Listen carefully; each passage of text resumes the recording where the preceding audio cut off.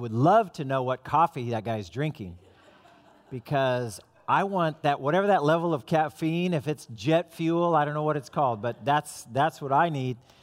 But that idea of taking the American dream of just making money and getting stuff and trading that in and saying, I'm going to partner, I'm going on mission with my Lord Jesus to make this world a better place. And there's nothing better that we can do with the 70 or 80 or 90 years that God gives us on this earth. Amen? Amen. So we're going to be traders. Hey, I want to talk to you guys. We're going through this series in the book of Acts. It's called On Fire, the Early Followers of Jesus. The book of Acts covers the first 30 years of the history of the church, beginning from the time that Jesus met with his disciples for 40 days after he had been raised from the dead, and then he ascends into heaven. And I want to remind you guys, the Bible trivia question of the day was, what were the last words of Jesus right before he ascended into heaven? Anybody remember that? Acts chapter 1 and verse 8, it is the key verse for understanding the entire book of Acts. It is the words of Jesus, and he says, "But you will receive power when the Holy Spirit comes upon you, and you will be my witnesses, beginning in Jerusalem, in Judea and Samaria, and to the uttermost parts of the earth." So that's what Jesus was telling the disciples to do. That's what they did. He said, go back to Jerusalem and wait and pray for the Holy Spirit. They did. The Holy Spirit was poured out. 10 days later, the church began. It went from 120 people to 3,000 people believed Peter's message that day. They believed, they were baptized into Christ. They joined the new church, and the church began, and it was flourishing. And now we get down to Acts chapter 5. The previous chapter, there was some persecution. There was pressure from the Jewish high council and the authorities. They did not like what Peter and John were speaking and teaching in the name of Jesus. They felt like he was laying the guilt of Jesus' death and crucifixion on them, which he was. And they felt it, and they wanted to shut him up. And so they told him, don't speak anymore about in the name of Jesus. And Peter said, you judge between yourselves whether you want us to obey God or whether we should obey you. We're going to obey God. We cannot stop speaking about the things that we have seen and heard. And then last week we saw this praying and generous church where they were loving each other. They were taking care of each other's needs. When persecution happened from the outside, they went to the Lord together in prayer first, and they saw miraculous answers to prayer, and the church was blessed. So we saw persecution from the outside. Now today, unfortunately, we're going to have to look at a problem and an issue that came up to the church from the inside. So if you have your Bibles, we're in Acts chapter 5. We're going to be talking on this message about overcoming internal problems in the church, or my little nickname for this message, Lying in the Chapel. Lying in the Chapel. It's not an Elvis song. I just listened to that song last night, by the way, and he says he saw me crying in the chapel, and they were tears of joy. But in this case, it was Peter who saw someone lying in the chapel, and the tears he cried, they were not tears of joy at all. How common is lying these days? Well, it's a problem in our society. Would you not agree? Lying is a problem. 58% of employers say that they have caught people trying to get jobs who are lying on their resume. One study showed that the average person in America, and this is the average, one person showed the average person in America lies once or twice a day. The number one lie for single men, all you ladies want to know this, number one lie for single men, I'll call you. I'll call you. Do not always believe it. In the old days, the lie used to be, the check is in the mail. Oh, what about the lie? You're late for a meeting and you say, oh man, you arrive there late for a meeting or an appointment or something. You say, oh man, I'm so sorry. The traffic was just terrible. Was it really terrible? Or you text, you know you're going to be late and it's 2 minutes before you're supposed to be there and you know it's a 10-minute drive to get there. And so you say, almost there, on my way. In the text. That's not exactly telling the truth, is it? An official lie is more than just responding to the question. So somebody somebody asks you the question, Mike did it in the first service, and he said, hey, good morning, everybody, how are you? And most of the time you hear good or I'm fine. Whether we were fine or whether we were good or not, we basically say the answer because we know it's not really a conversation, it's just sort of a greeting. So there's a difference between that kind of a lie and an official lie. What is an official lie? Well, it is something when you're actually trying to mislead somebody. You're actually trying to convey a false impression about reality or about yourself. Why do people lie? Well, they say the number one reasons why people lie, we're either trying to get out of trouble, we find ourselves in a trouble spot, we lie to try to get out of the trouble, or we don't want to be punished, and so we lie to avoid punishment. And we have to realize in America, deception is just rampant out there. Deception and lying is rampant out in the world there, and I'm so glad that in God's house, in this sanctuary, in the church, that lying just basically doesn't exist. I mean, I'm so glad that we treat each other and we speak nothing but honesty and truth in God's house, right? Oh, really? We're going to see that that's not always the case. It certainly wasn't the case in the early years of the church there in Jerusalem. In Acts chapter 5, we begin with this. But there was a certain man named Ananias who with his wife Sapphira sold some property. He brought part of the money. Notice that word part. He brought part of the money to the apostles, claiming it was the full amount. And with his wife's consent, he kept the rest. So this was something that they were doing together. You know, and it's in marriage classes, you always hear that husband and wife, they need to be on the same page. But in this case, it was not a good thing that they were on the same page because they were agreeing to lie and deceive the apostles and God's people with the gift that they had given to the church. So contrast this lying and deception over here. Contrast it with another man who was mentioned in the church, just the previous few verses. If you back up to Acts chapter 4 in the end, it talked about God's church being a wonderful place. There were probably over 15,000 people in the church by this time, and yet the scripture says there were no needy persons among them. Can you believe that?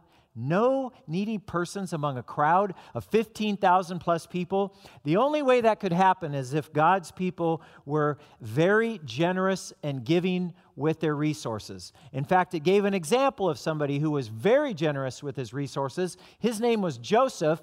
Of course, we don't know him as Joseph. We know him by his nickname, which is Barnabas. Barnabas means the son of encouragement, and I hope you have a Barnabas in your life. One guy said everybody in their life, they need three people in their life. They need to have a Paul, they need to have a Barnabas, and they need to have a Timothy. And I don't have time to explain what that means, but you need to have those three kinds of people in your life. So Barnabas is a man, and he sees the needs in the church, and he knows that he has this property over on the island of Cyprus, which is this giant island in the southern Mediterranean, south of Greece, and he's got this property, so he goes and he sells that property and takes the full price of the sale of the property, and he gives it to the apostles, he gives it to the church, and he says, use it for whatever needs there are. And I'm sure everybody in the church who knew about it or heard about it, they all were like, wow, Barnabas, that was awesome. What an amazing gift. Boy, the Lord is sure with you. We are so proud of you. We are just blessed to know you, Barnabas. You're an amazing brother in Christ and a generous man. And I would imagine that this couple, Ananias and Sapphira, I would imagine they were in the church service and they saw all of the glad handing and the backslapping that Barnabas received for his generosity if people knew about it. And so they got this idea, hey, you know what? We've got a piece of property. We can sell it too. We can take what God has given us, and He's blessed us with this, and we want to give it to the church too, just like Barnabas, because look how everybody just loves him. We would love for everybody to treat us the way that they were treating Barnabas. And somewhere along the way, after they sell the property, they both get this idea, well, you know what? Boy, that's a lot of money we got for that property. Do we really have to give all of it to God? Can we just keep some of it back for ourselves? Yeah, as a matter of fact, we can. As a matter of fact, we will. But if anybody wants to know or anybody asks, hey, we're giving 100% of the sale price of this property. We're giving the whole thing to God. Nobody needs to know that we're keeping some of it back for ourselves. That's what was going on in the church. That was the lie that they were telling. That was the deception among God's people. And Peter, being an apostle of Christ, the Holy Spirit let him know supernaturally by prophetic revelation, these guys are lying. These guys are deceiving. And so Peter says to Ananias, he says, Ananias, why have you let Satan fill your heart? You lied to the Holy Spirit and you kept some of the money for yourself. The property was yours to sell or not sell as you wished. And after selling it, the money was also yours to give away. So in other words, it's like saying, here was the sale price of the house or the property, whatever it was on this property. You had, the property was yours. Nobody was twisting your arm. This wasn't communism. This wasn't some cult. This wasn't some, if you want to be a part of our church, you have to sell and give everything you have and just hand the keys over to the church. We talked about that last week. Giving is voluntary in God's church. It's not a requirement to be part of God's family.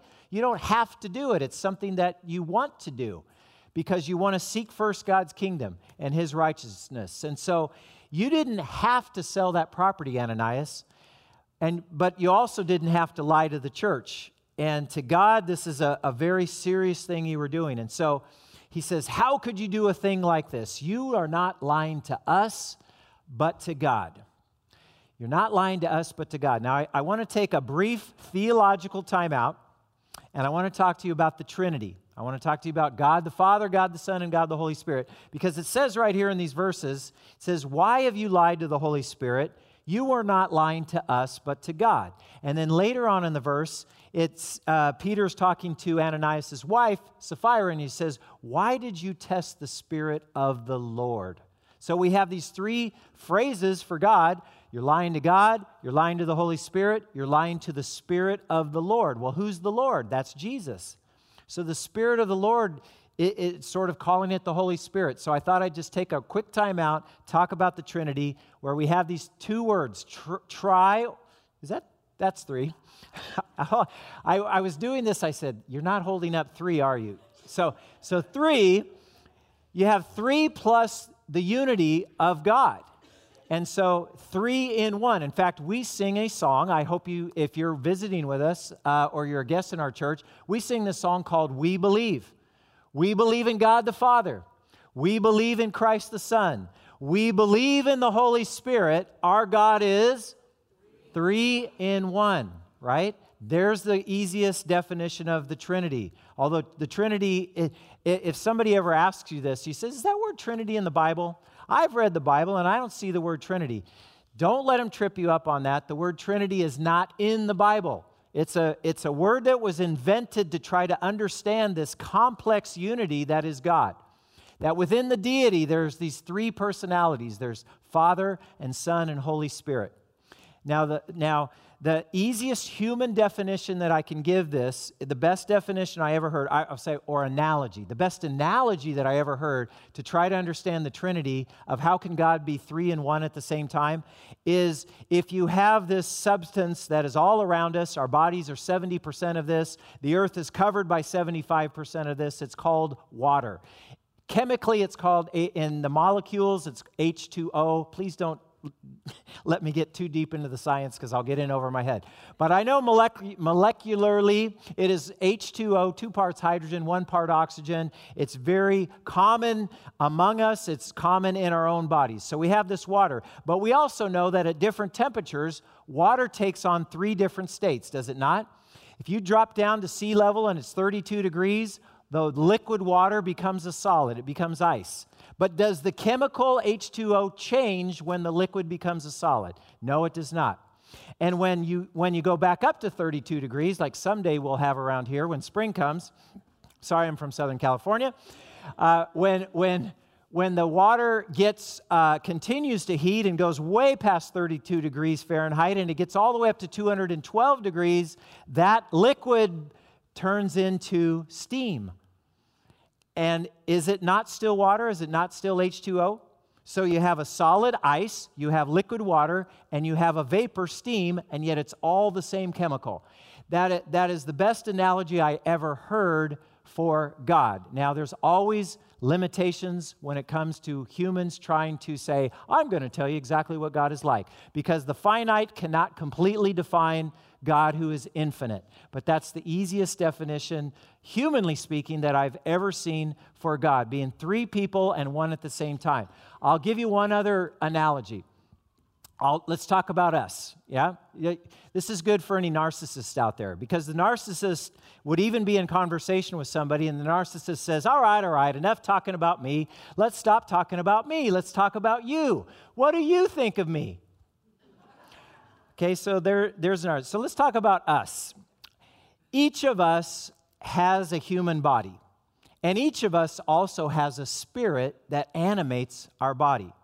Now, which part of that is us? Which part of that is you, if you are just one person? But I have a body and I have a spirit. And when this spirit that animates my body, when this spirit is separated from my body, we call that physical death. And that's why Paul said, we would rather be at home in the body than away from the body and at home with the Lord, right? So Paul says, when we go to be home with the Lord, we're going to be absent from this body. Right? So Paul knew the separation of the spirit from the body itself. But which part of those two are you? Or are they both you? Right? You have a spirit and you have a body, and yet there's only one you. If we human beings can be sort of two-dimensional, why is it so difficult to imagine that almighty, infinite, all-powerful God would be three-dimensional? So there we have the Trinity. It's as good as I can do. Please forgive me if it falls short. Now let's go back to the story. Because Peter says, you've lied to the Holy Spirit, Ananias. You haven't just lied to men, you've lied to God. And for some reason, at this point in the history of the church, early on in the first few years of the existence of God's community, the Holy Spirit was not going to allow this kind of corruption to come in to Christ's body, the church. He was not going to let that deception stand. And so there was a judgment that was falling on this. Jesus, if you ask the question, okay, what was the real sin here? What was the real wrongdoing of Ananias and Sapphira? It certainly was not their attempted generosity. It certainly was not the gift. The gift could have been thousands of dollars of a gift to God. So it certainly wasn't the gift that was the sin. The sin was in the deception. The sin was when trying to create this false impression that I am, all to Jesus I surrender. All to Him I freely give. To God, we just sang a song earlier. To the God who gave it all, I give my all. All to Him I surrender because God gave it all for me. And we sing that song. Well, Ananias and Sapphira were on their way to doing that, and then somewhere on the way, Satan came in, and he's the tempter. And as the tempter, he says, you know what? You don't have to give. Do you have to give 100% of that to God and to the church? No, you don't. You can give some of it away, and you can keep some of it for yourself. But you can tell everybody that was the price that you gave. And Jesus, if you notice in the Gospels, when you're reading Matthew, Mark, Luke, and John, when Jesus is ever being hypercritical of any single person, it's usually against the religious leaders of his day. And the thing that Jesus is criticizing and railing against the most is their hypocrisy, is their two-facedness, is their idea that they're saying one thing and they're doing another. They're trying to create this image of who they are, but in their hearts, they're really not that way at all. And Jesus railed against hypocrisy when He was walking the earth, and now the Spirit of Jesus, the Holy Spirit, is now not going to tolerate what was going on in the church there. For some reason, the Holy Spirit of God in those early days of the church decided that this particular sin was not just sad, it wasn't just regrettable, this sin was intolerable. And He was going to bring some severe discipline on this hypocritical couple. And so what happened? Verse 5, as soon as Ananias heard these words, you've not lied to men but to God, Ananias fell to the floor and died. Everyone who heard about it was terrified. Can you imagine this really happening in the church? And Peter's up there talking to somebody, and maybe they can't, there's no amplification system. So you're in the back of the church, and you don't exactly know what's happening. And Peter's talking to this guy, and you can see Peter's kind of agitated, and the guy's looking a little sheepish, a little guilty. And the next thing you know, the guy just goes, and he falls on the floor. And it says, and everyone was terrified. And then some young men got up and wrapped Ananias in a sheet and took him out and buried him. You know, I want you to notice something here too. The judge and the jury on this case was not Peter. God was the judge and jury. Peter didn't even ask God to do this. Peter didn't say, Lord, kill him. Peter didn't say anything. Peter probably would have said, hey, I failed in my life many times. I denied I knew the Lord Jesus 3 times on the night he was arrested. So who am I to talk? Peter was probably ready to extend mercy, but God the Holy Spirit said, no. We're not going to tolerate hypocrisy. We're not going to tolerate lying and deception in this church right now. Right now, this church, inside our walls, in our own community, we need to stay pure, and we need to reverence a holy God. You've heard the term slain in the Spirit in church? Wow, is this like a weird, severe example of that? I mean, do you really think the death penalty was warranted for, quote, lying in the chapel? Put up this slide here, and I wrote it this way because I wanted to remind you guys that this is what the real sin was. Lying Ananias and his lying wife Sapphira are examples of people who attempted to use financial generosity as a means of boosting their own reputation in the church. The truth was, Ananias could have sold the property or not sold it. It was his choice. What he did with his own private property, that was his decision. And when he and his wife did sell the property, it was their decision what they were going to do with their money. So what had happened wasn't the giving of itself, it was the lying of it. God might have tolerated their stinginess. God might have even tolerated that. Fine. You want to sell the property and give half to the church and keep half to yourself? That's fine. I think God would have totally tolerated, but he was not going to tolerate their lying and their hypocrisy. So Peter says, you've not lied to men, you've lied to God. And Ananias fell over dead. Now, before Ananias died, can you imagine Ananias maybe saying something like this? Well, Peter, it wasn't me, it was the devil. The devil made me do it. The devil made me lie. The devil made me deceive. It wasn't even me, it was the devil doing it. Question for us today. Can the devil make you do something like that? Can the devil make you make a moral decision like Ananias made? Here's the truth about the devil. Because when Jesus was baptized and the Father said, this is my beloved Son in whom I'm well pleased, the Holy Spirit led Jesus into the desert. He was tempted by the devil for 40 days and 40 nights.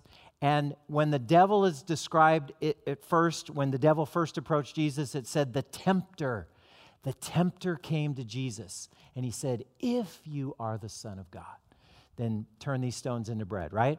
So the devil is the tempter. The devil cannot make us sin.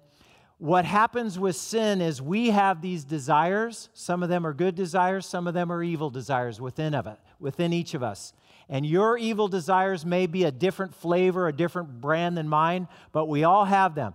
And when our evil desires are given this opportunity to do something, there's where the temptation comes in. Satan comes in, he knows us pretty well, and he looks at us and our weaknesses, and he says, oh, this is where they are weak. I'm going to tempt them to do something based on that weakness. And so he will try to get them to sin. Maybe the common desire was greed in Ananias and Sapphira. Maybe the common desire was, I just want to be loved and respected by people in the church, only I don't really want to sacrifice that much to get there.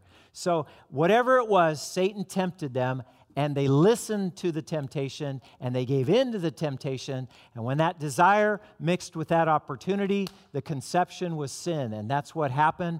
And Peter said, you've not lied to men, but to God. The Bible tells us when that temptation happens, it says, resist the devil, and he will flee from you. So do we have to give in to the temptation? Do we have to say the devil made me do it? No, we do not. God holds us responsible for our own selfish moral choices, and he's certainly holding Ananias responsible. That was a big deal to God. This lying, the hypocrisy, the Holy Spirit said, no, not in this community, not right now, not when we're still forming the early DNA values of this church. And so now his wife, three hours later, her husband's dead, and Sapphira doesn't even know. I don't know where she was, out in the marketplace, buying some pita bread, who knows. But she comes back into the church 3 hours later, and Peter asks her the question, say, hey, Sapphira, that gift that Ananias and you gave, was the gift that you gave the same? Was that the selling price of the property? And she looks at him bold-faced, straight in the eye, and she says, yes, it was. And Peter says, oh boy, I gave you a chance. I tried to let you come clean. I tried to let you be honest. But Peter finally says to her, how could the two of you even think of conspiring to test the Spirit of the Lord like this? The young men who buried your husband are just outside the door, and they will carry you out too. Instantly, she fell to the floor and died. Instantly, she fell to the floor and died. Is this a fun message? Are you glad you came to church today? I am. It's like, wow, dying in church, lying and dying in the chapel. This is not a fun message to talk about, but it's important because God put it there in His Word to give us a flavor for what was going on inside the church and to give us a perspective to how important it is to God and to the Holy Spirit that we maintain purity and uprightness and honesty and no deception and no corruption or hypocrisy in the church. Amen? That's what God wants for our church today. So the reaction was, can you imagine being a member of that church? 2 people died possibly right in front of you. And it says, great fear gripped the entire church and everyone else who had heard what had happened. Yeah, no kidding. Great fear gripped the entire church.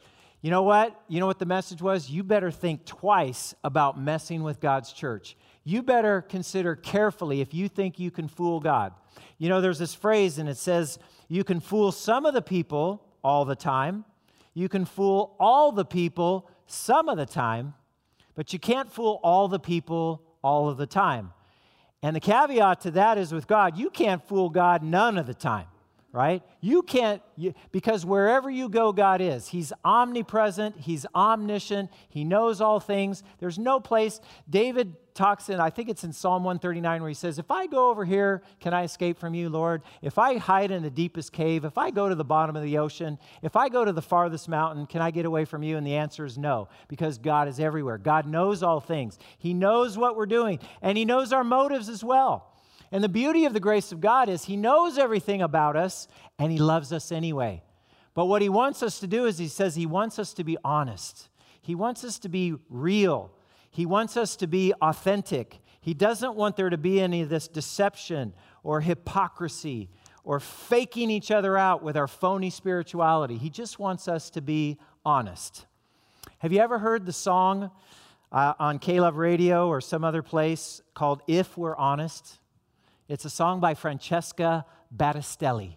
Francesca Battistelli. Doesn't that sound like an Italian restaurant? I'm thinking ravioli right now. Francesca Battistelli wrote this song, If We're Honest, and she says these words, truth is harder than a lie.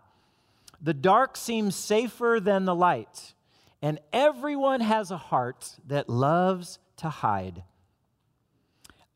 I'm a mess, and so are you. And we've built walls nobody can get through. Yeah, it may be hard, but the best thing we could ever do is to bring your brokenness and I'll bring mine. Because love can heal what hurt divides. And mercy is waiting on the other side.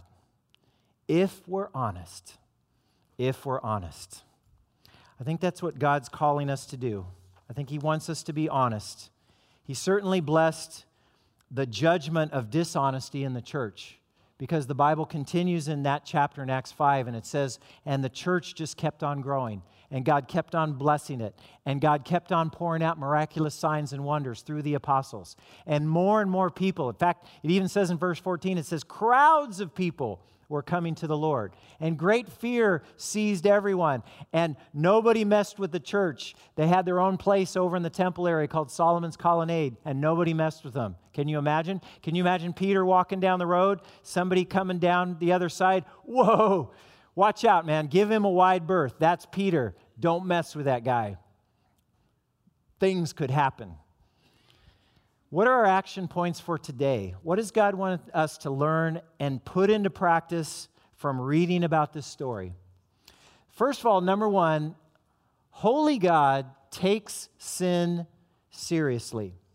Sin is not a peccadillo.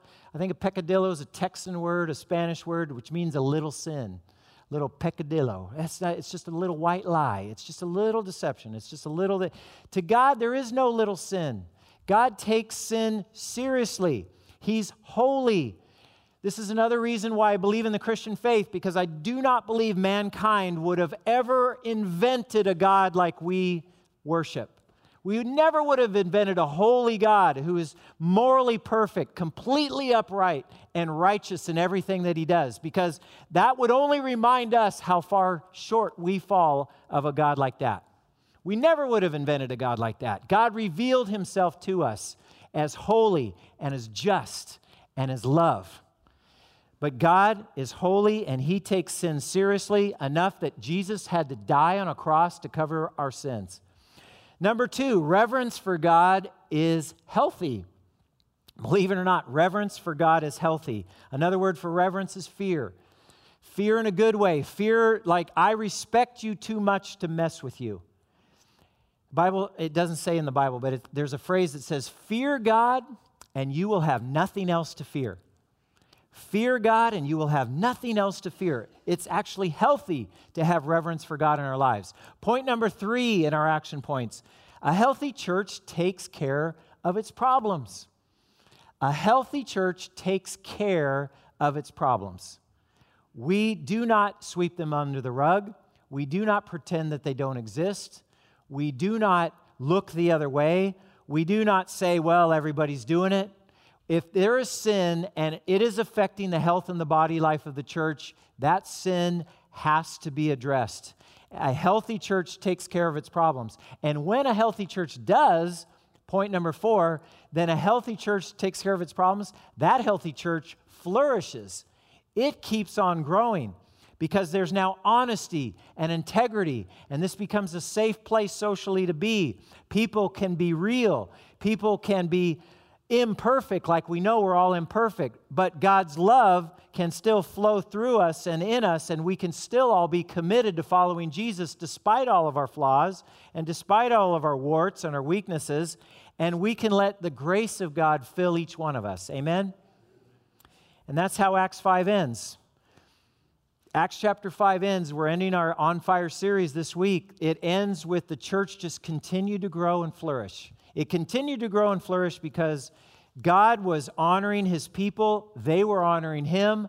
When He said, go and be my witnesses, they were going to be His witnesses. When they asked Him to pour out miraculous signs to confirm the truth of who Jesus was, He did, and miracles happened, and God's church continued to grow. And that's what's going to happen in our lives. That's what's going to happen in this church, in this community. When we honor God, and we are honest, and we're authentic, and we're real, and we know we're not perfect, but we take care of our problems, and we fear a holy God, it's going to be attractive, and people are going to come join us, and they're going to believe like we believe that Jesus really is the Messiah. And when we see a church like that in this community, we're also going to see a church that is on fire. God, help us to be more like them. Amen? Let's pray together.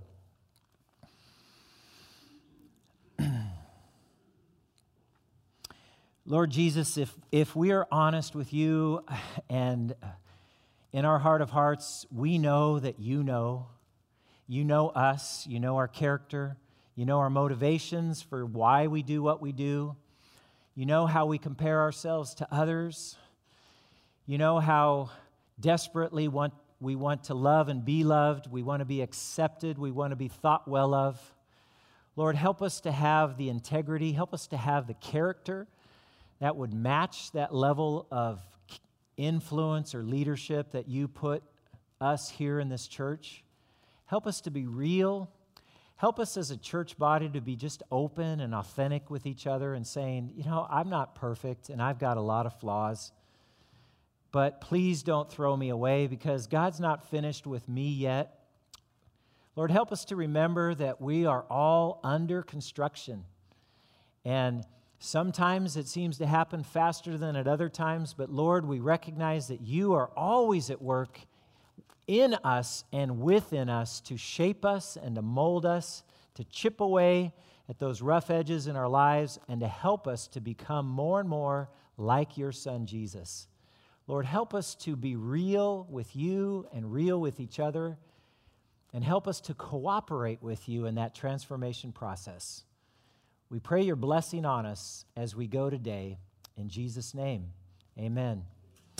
Amen. Hey, guys, we're going to stand, and I'm going to give you guys a benediction.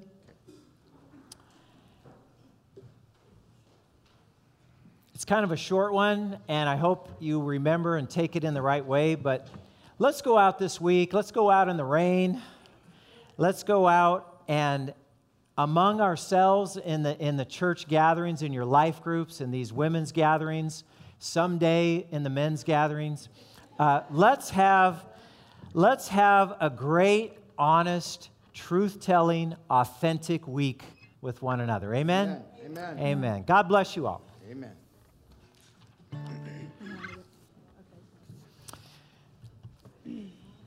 Not even just a second. You guys can do, Mike, you guys can do instrumental. That's fine. Just instrumental. All right, we're done. Dismissed.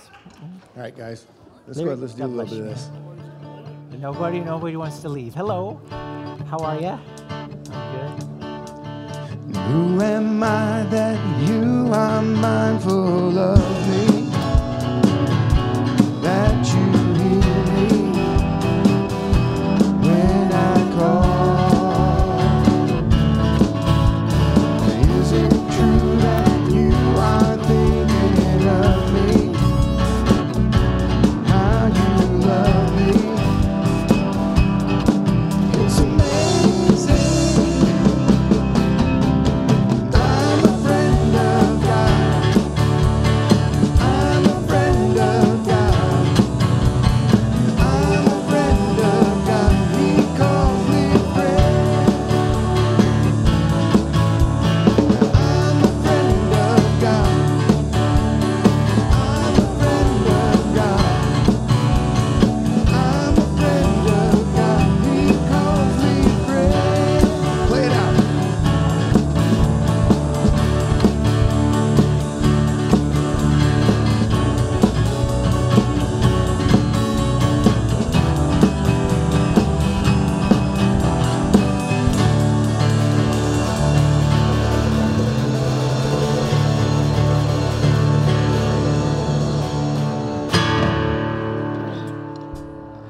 Thanks, everybody. Great job today.